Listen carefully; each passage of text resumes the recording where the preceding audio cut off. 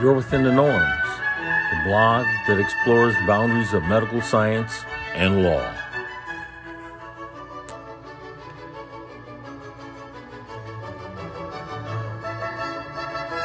From the republished by Norman J. Clement RPH, DDS, Norman L. Clement Pharm Tech, Malachi F. McCandle Pharm D, in the spirit of Walter R. Clement B.S., Ms., MBA, Belinda Brown Parker, in the spirit of Joseph Salvo Esquire Incorporated. T. Spirit of Rev. C.T. Vivian, Jelani Zimbabwe Clement, B.S., MBA, in the spirit of the Hon.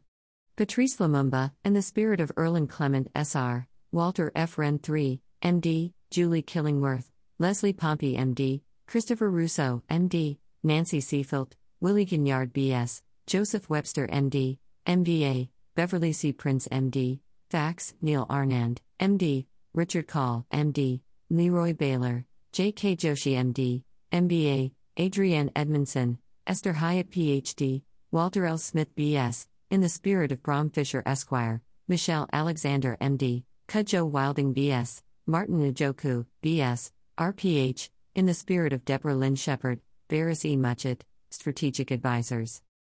We are physicians, pharmacists, dentists treating patients in need of pain care healers, not street drug dealers. By Richard Redlaw Hearn. I write to and for pain patients in several medical journals and social media venues. I've been doing this work for over 25 years. A few days ago, on one of those venues, I encountered the question asked in the headline, "Did opioids take away your pain?" What follows is my answer. I come to this question from the perspective of a published healthcare writer and caregiver to a chronic neuropathic face pain patient. I weekly interact with thousands of patients in social media and via email distribution lists. Thus, I see many types of pain and many lives impacted by pain. Pain is the symptom that most often brings patients to a doctor's office. About 50 to 100 million U.S. citizens are affected by pain that significantly affects their quality of life and requires medical treatment. In 2018, nearly 1 in 5 U.S. adults received a prescription for opioids. Prescription rates have dropped dramatically since then, potentially leaving millions of patients undertreated. From deep study, I am convinced that opioid pain relievers are safe and effective for the great majority of people in whom they are medically managed by a trained and licensed clinician, doctor, physician assistant, nurse practitioner, etc. A small percentage of pain patients, estimated by some writers at 0.6% and others as high as 3%, are vulnerable to substance abuse and addiction. However, the numbers of medication abusers appear to be relatively constant, and are not affected by increased or decreased prescribing rates. This suggests that genetic factors might be involved in addiction, but medical literature isn't conclusive on this issue. Other causes of addiction clearly contribute, such as social isolation, hopelessness, unemployment, and protracted untreated pain. Depression and anxiety almost certainly play significant roles in both addiction and suffering due to chronic pain. I see this repeatedly demonstrated in thousands of person-to-person contacts on social media. I believe aggressive evaluation and treatment for depression is a necessary element for effective pain treatment. Opioids are not needed by all pain patients. And some pain patients are either very slow or very fast metabolizers of opioids due to their genetics, causing a wide variation in the minimum effective dose between individuals. Others may develop tolerance over time, requiring higher doses to obtain the same pain relief. For patients managed over long periods on high doses, physical dependence, different from addiction, may develop, and they may have withdrawal symptoms if they are tapered off treatment too rapidly. I see no consistent evidence for any effect that can be called opioid-induced hyperalgesia, a theory that opioids can make pain worse. Opioids create variable side effects, constipation, sleepiness, brain fog, nausea, or low sexual libido. These side effects can be managed in many people.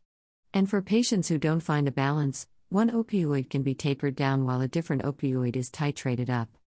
Unfortunately, many physicians seem to be unaware of the highly individual responses to these medications. If a patient cannot tolerate one opioid and pain is severe enough to warrant using this class of medications, then other opioids can be tried. There is no one-size-fits-all effective dose or safe dose in this class of medicines. I have talked with patients who get substantial pain reduction, rarely total pain relief, from minimal daily doses of 20 morphine milligram equivalent, MME. I've also talked with patients who benefited from a dose as high as 2000 MME, while experiencing few side effects. There is published literature and case reports pertaining to this widespread range of doses. This background leads to a central observation. The default procedure in the long-term treatment of pain is to first try non-opioids, primarily NSAIDs, sometimes anti-seizure meds for neuropathy, then to try relatively weak opioids like tramadol, and finally to try stronger opioids like hydrocodone or fentanyl patches.